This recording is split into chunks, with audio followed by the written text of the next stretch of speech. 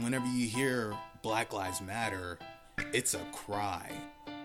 End of the day, we have to realize this movement is not about us. I say Black Lives Matter, and even as a black man, this movement is so much bigger than me, myself. But those three words go beyond any organization. If a black life didn't matter, we wouldn't be here. But at the end of the day, we're humans.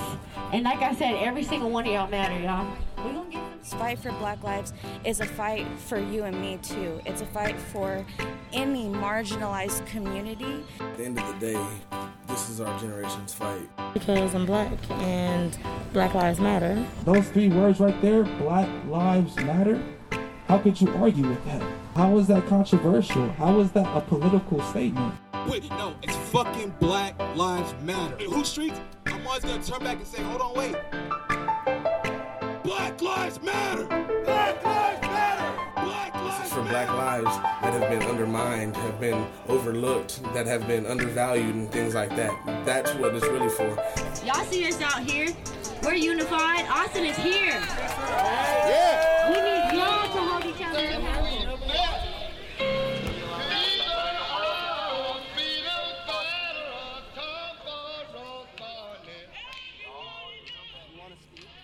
The voices you just heard are from the mouths of leaders and protesters, recorded from June 12th to August 18th, 2020 in Austin, Texas, the first stop in our journey in our hometown. We talked to people from all walks of life about what it's like to witness and experience these events many of us only read about firsthand. We take you now to a blossoming and often disorganized landscape of political activism, tumultuous and at moments, shockingly violent. I'm Chris Webb. And I'm Brittany Hallberg. And this is Voices from the Streets.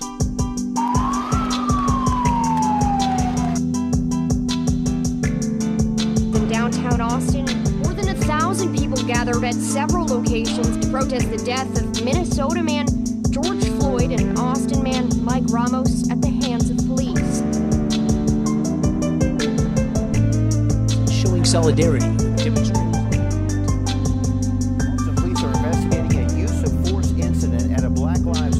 One of the officers put his knee on Cornell's neck during the arrest.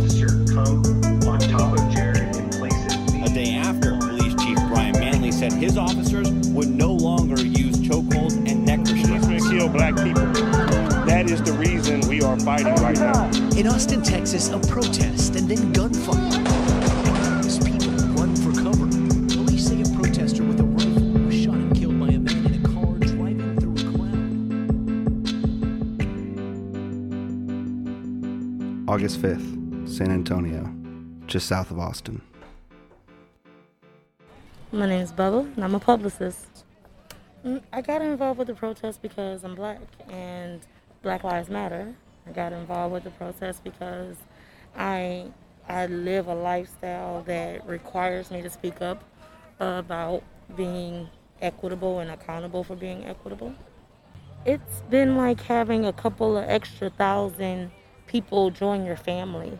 It's been actually a very interesting experience in the sense that all of the strangers become very helpful as we protest together, as we march together, as we stand together. We're giving each other water, we're feeding each other, we're asking each other how we're doing, we're creating friendships. And then we converse on social media, so Twitter and Instagram, and all of the spaces are just buzzing. It's been a very mind-blowing experience in terms of community building. Have there been any moments of extreme elation or extreme trauma or violence in San Antonio specifically that you'd want to share with people around the country? Oh, yeah. I mean, it was some traumatic experience. We were definitely traumatized. My business actually sits in the building that was, quote-unquote, air quotes, looted. It was looted pretty savagely, and it, no offense with that word used, but it was really a terrifying thing to watch, and we kind of watched it on Facebook. There was a video of it, and so I watched it, and I expected my business to be ransacked.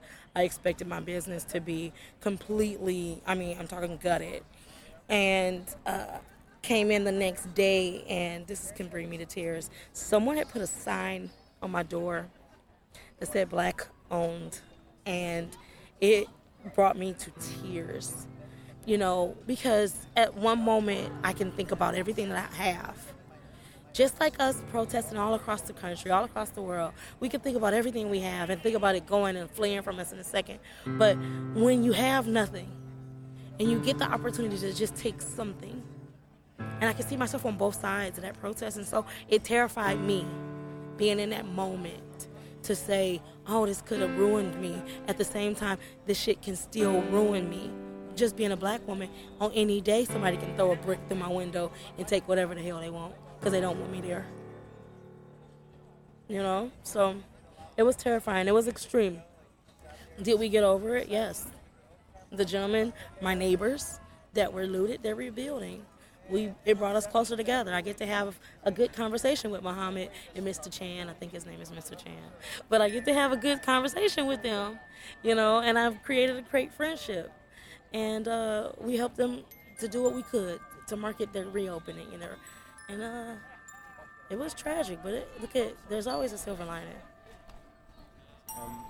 One more question, and it's okay if it's too personal, but if you were willing, could you share the first moment that you experienced prejudice or racism in your life?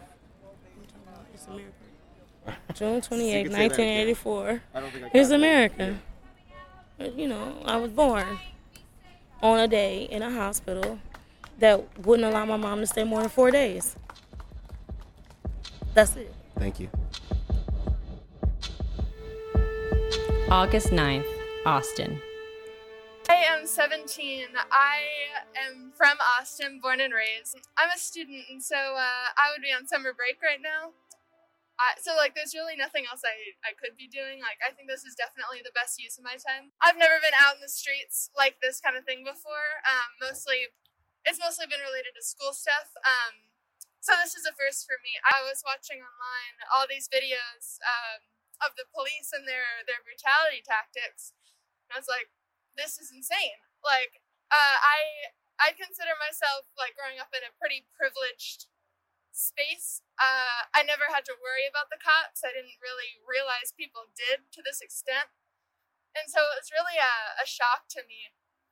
And so I decided to come out and see it for myself. And about 20 minutes after we got there, this small girl walked past, and she had just been tear gassed, and she was just frozen, being carried. So it was a real eye-opener. We stood outside the Austin Police Department, looking beyond to an angry mob of Back the Blue rally participants. All male, all white, all unmasked. They sang the national anthem and egged their opposers to leave the area. But that's not why we left. And just now, as she was talking to me, 2 more people were arrested, one of which was a guy who's been out here for over 2 months with his boombox playing music for us. He was just arrested for playing music on public property, or out in public, despite him doing the same activity almost every day for the past 2.5 months. Our conversation was cut short by 20 Austin bike cops who surrounded a Black Lives Matter protester and arrested him. It startled me. Things seemed calm, but everyone else seemed unfazed. I don't really know what they were arrested for. They told us to get out of the street. We weren't in the street. I'm guessing they had been in the street at some time prior, because they were not arrested when they were in the street. They were arrested after, which is a tactic APD uses a lot. They wait till someone's vulnerable and then they go out, even if they're not currently committing any crime. Then the motorcycle gang came. There was about maybe 100, 150. There were a lot of people here. And it was very obvious a lot of them knew the cops. They were high-fiving, shaking hands. It was a very obvious bias from APD there. 2 more people were arrested after that on the other side of the street. They were charged cutting. One of them, the first one, she cut the corner. She was walking on the sidewalk, and she cut the corner to get onto the curb, and they arrested her for it because she took maybe 2 steps in the street. Another girl runs up and I guess interferes with the arrest. She's brought down too. Someone took a picture of it. An APD officer's knee was on her neck, and that's been banned in the city of Austin. So breaking their own rules there. Throughout the day, more people were arrested. We had like maybe 12 people arrested today in total. Our stuff was thrown. APD was taking people's megaphones and just throwing them onto the porch of APD away from people. People's hard hats were being thrown. After discussing her experience, I asked if she had any takeaways from protesting. It's not just happening here. I'd say that what's happening here, APD pushing the boundaries, what's happening in Portland with the feds, I would say it can and it will happen to your city if y'all don't take a stand. I'd say that a lot of people have it's not you, it's me, or that could never happen here kind of mentality. That's just not true. It probably is happening in your city, or it did those first weeks of protests, and it's something you should be mad about. August 1st, Austin, at a rally at University of Texas. So my name is Anthony Collier. I'm a law student at the University of Texas School of Law. This summer I'm working for the NAACP Office of the General Counsel. When did you first get involved with actually coming out on the ground to the protests? I've been involved since Sandra Bland's death. So I organized protests out in Waller County and I organized the protest in front of the home of Brian Encinia, who's the state trooper who arrested Sandra Bland. So I've been pretty active since 2015. That's when I was a student at Texas Southern University in Houston. For those listening that might not know about Sandra Bland, could you kind of give them a brief synopsis of what's going on there? Sure. So Sandra Bland was a graduate of Prairie View A&M University, which is the HBCU out in Waller County, Texas. And she had graduated and she was coming back for a job. She drove from Chicago. She got pulled over by a state trooper, and the state trooper actually sped up behind her to force her to switch lanes as a trick to make her switch lanes without using a turn signal. And he used that as cause to pull her over. Once he pulled her over, it escalated. He told her to put out a cigarette. She said no, which she doesn't have to put out a cigarette. She had a constitutional right to smoke a cigarette in her vehicle. He threatened to light her up to get her out of the vehicle, snatched her out of the car, pulled her out of view of the dash cam, and you can hear him physically attack her. And then he arrested her for no cause, and she was found hanging in her cell 3 days later. In this next clip, you'll hear Oprah Winfrey speaking with Malcolm Gladwell about the Sandra Bland case. Here's a woman who is 28 years old, who has come to get us to start her life anew in Prairie View, Texas. Yeah, in a lovely little college town in the middle of rural Texas. And we must say this happened, as you just mentioned, after Michael Brown, after Freddie Gray, after Philando Castile, Eric Garner, Walter Scott. Yeah. And now Sandra Bland. We have the dash cam records the conversation that ensues between... We all hear the entire conversation. The whole conversation. And it goes on for pages. Well, it starts out, he's friendly. He comes up and asks her, is she okay? And why are you here? And she lights a cigarette. He says, could you put that out? And she says correctly, no, why do I have to put out a cigarette? And then everything goes sideways. Get out of the car now, or I'm going to remove you. And I'm calling my... I'm going to yank you out of here. Okay, you going to yank me out of my car? That was 2019. Now, back to Anthony. Since the start of these most recent protests following the death of George Floyd, has anything changed for you about the political climate of Austin, Texas? Nothing's changed for me. I am glad to see that people of other races are starting to stand up for Black lives because, like I said, I've been doing this for a while. But when I first started protesting, everybody was Black. Like at the protest I organized in front of Brian Encinia's house, literally everybody was Black.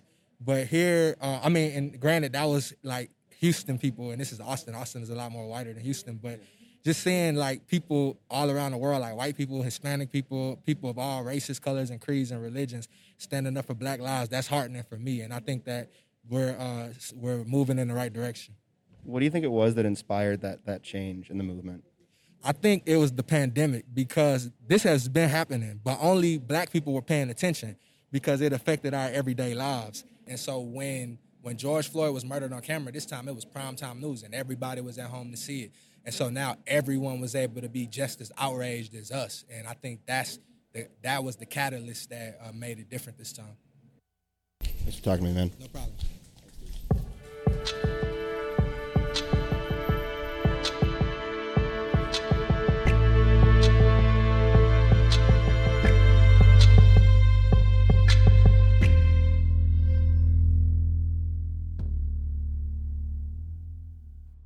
August 9th, Austin, Texas. Outside the Austin Police Department. The main reason that I'm out here is in solidarity with Black Lives and ending the current system that we have, that currently you make one mistake when you're 17 and that follows you for a minimum of 10 years. But it sucks because people that go into the system, it takes you in and locks you up and then spits you out, and then you still have to wait 7 years, and in some states there's not even the 7-year law for background checks. So it's a scarlet letter that literally follows you for the duration of your life. That's Mac, who's been dealing with felony charges since she was 17 years old that she received for being associated with an older boyfriend who committed theft of stolen property. I spoke with her and her friend Callie from the safety of a car after we retreated from what they described as a pretty close call with the police. Here's Callie. I am 23 years old. I grew up in a small town called Bridge City. It's in southeast Texas near the Louisiana border. It's also by Beaumont, as you may know. It's very Republican, very white, very racist, it's terrible. And I also grew up with my brother, he's mixed, and my cousin who's mixed. So I saw how they were treated in that town a lot of the time. We spoke for a while about Austin and the challenges they've experienced marching these last few months. Honestly, I'm impressed they're out here at all.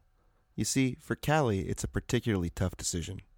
She's also dealing with felony charges that she received just a little over a week ago before speaking with me.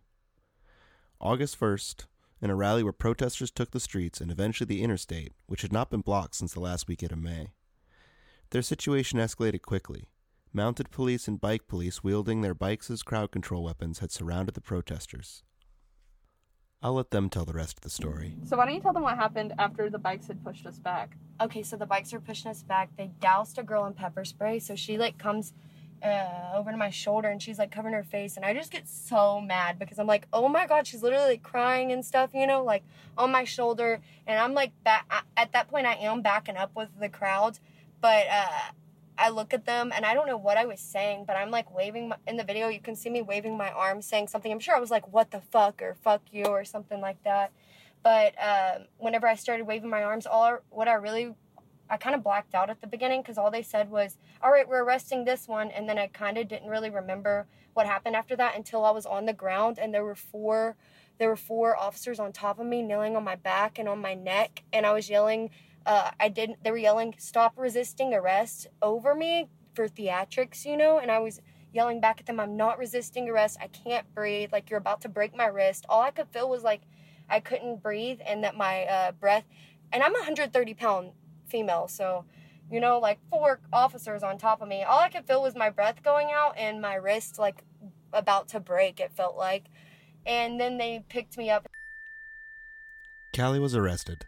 The police searched her and then put her in the back of an unoccupied cop car, windows shut in the Texas heat. About an hour later, her journey of being relocated to 3 different places before jail ensues. She was moved onto multiple buses around town until her and over a dozen other protesters were brought to the county jail. This was Callie's first time in jail. But it isn't the memory of being startled or frightened that she remembers most. What she remembers most was the way the police treated and separated the inmates. It was the loud one's over there and the quiet one's over here. And I was like, what? And she sat me with the quiet ones, and I looked around and I was like, you notice how all the white people are over here and the black women are over in the soundproof rooms? So then I started saying shit about that. And I was like, this is racist. I was like, can you tell me why you put the black women over there? And she wouldn't answer my question. And then they moved me to a soundproof room, and then they finally moved us to where we could do phone calls, and that's where I finally met with my attorney. Now, back to Mac. I got her an attorney because I knew they were doing some messed up stuff. So I pay the bail, get her out, get it in the process of getting her out. So what happens is I pay the bail, the lawyer goes, gets it signed before a judge for her original charge, which was only resisting arrest. Then after it's signed by a judge and she's supposed to be out within 30 minutes, they add on another charge to justify the resisting arrest, because how can you be resisting arrest if you're not arrested for anything else? There was no precursor to the charge. There was no necessary reason to justify resisting arrest if there is no arrest in the first place. So they added that on after the judge had already signed it. After hearing their arrest stories, we couldn't help but ask, why keep going out? What makes it worth it to face another possible arrest? Getting arrested would really, really set me back. But that fear isn't going to stop me from doing what is right. And at the end of the day, I see hope. I see courageous people out here. I see people not afraid. I see people to stand up for what is right, even though it's not easy. And, my thing is that we all have the ability to make this world better than when we left it. And I see people actively trying to make, their life what it was at one point. But the reality is the world is progressing whether you like it or not. And one of those progressions is equality for all.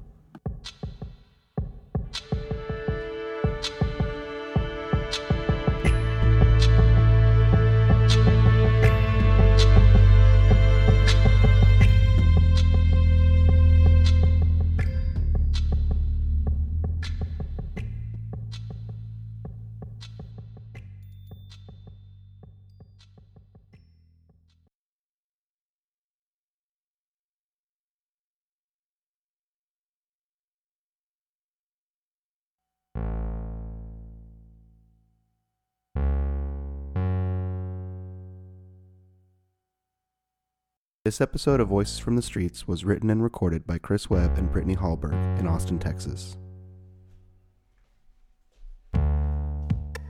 Mixing and mastering by Zachary Goldman. Music and scoring by Chris Webb. Interviewees' names have been changed to protect their identity. You can learn more at www.voicesfromthestreets.org. On the next episode, we continue our dive into Austin. You'll hear from more protesters as we zero in on some of the events that have shaken this community. You'll also start to hear from those with the megaphones as we share their speeches and personal interviews with you. Until next time, stay safe out there.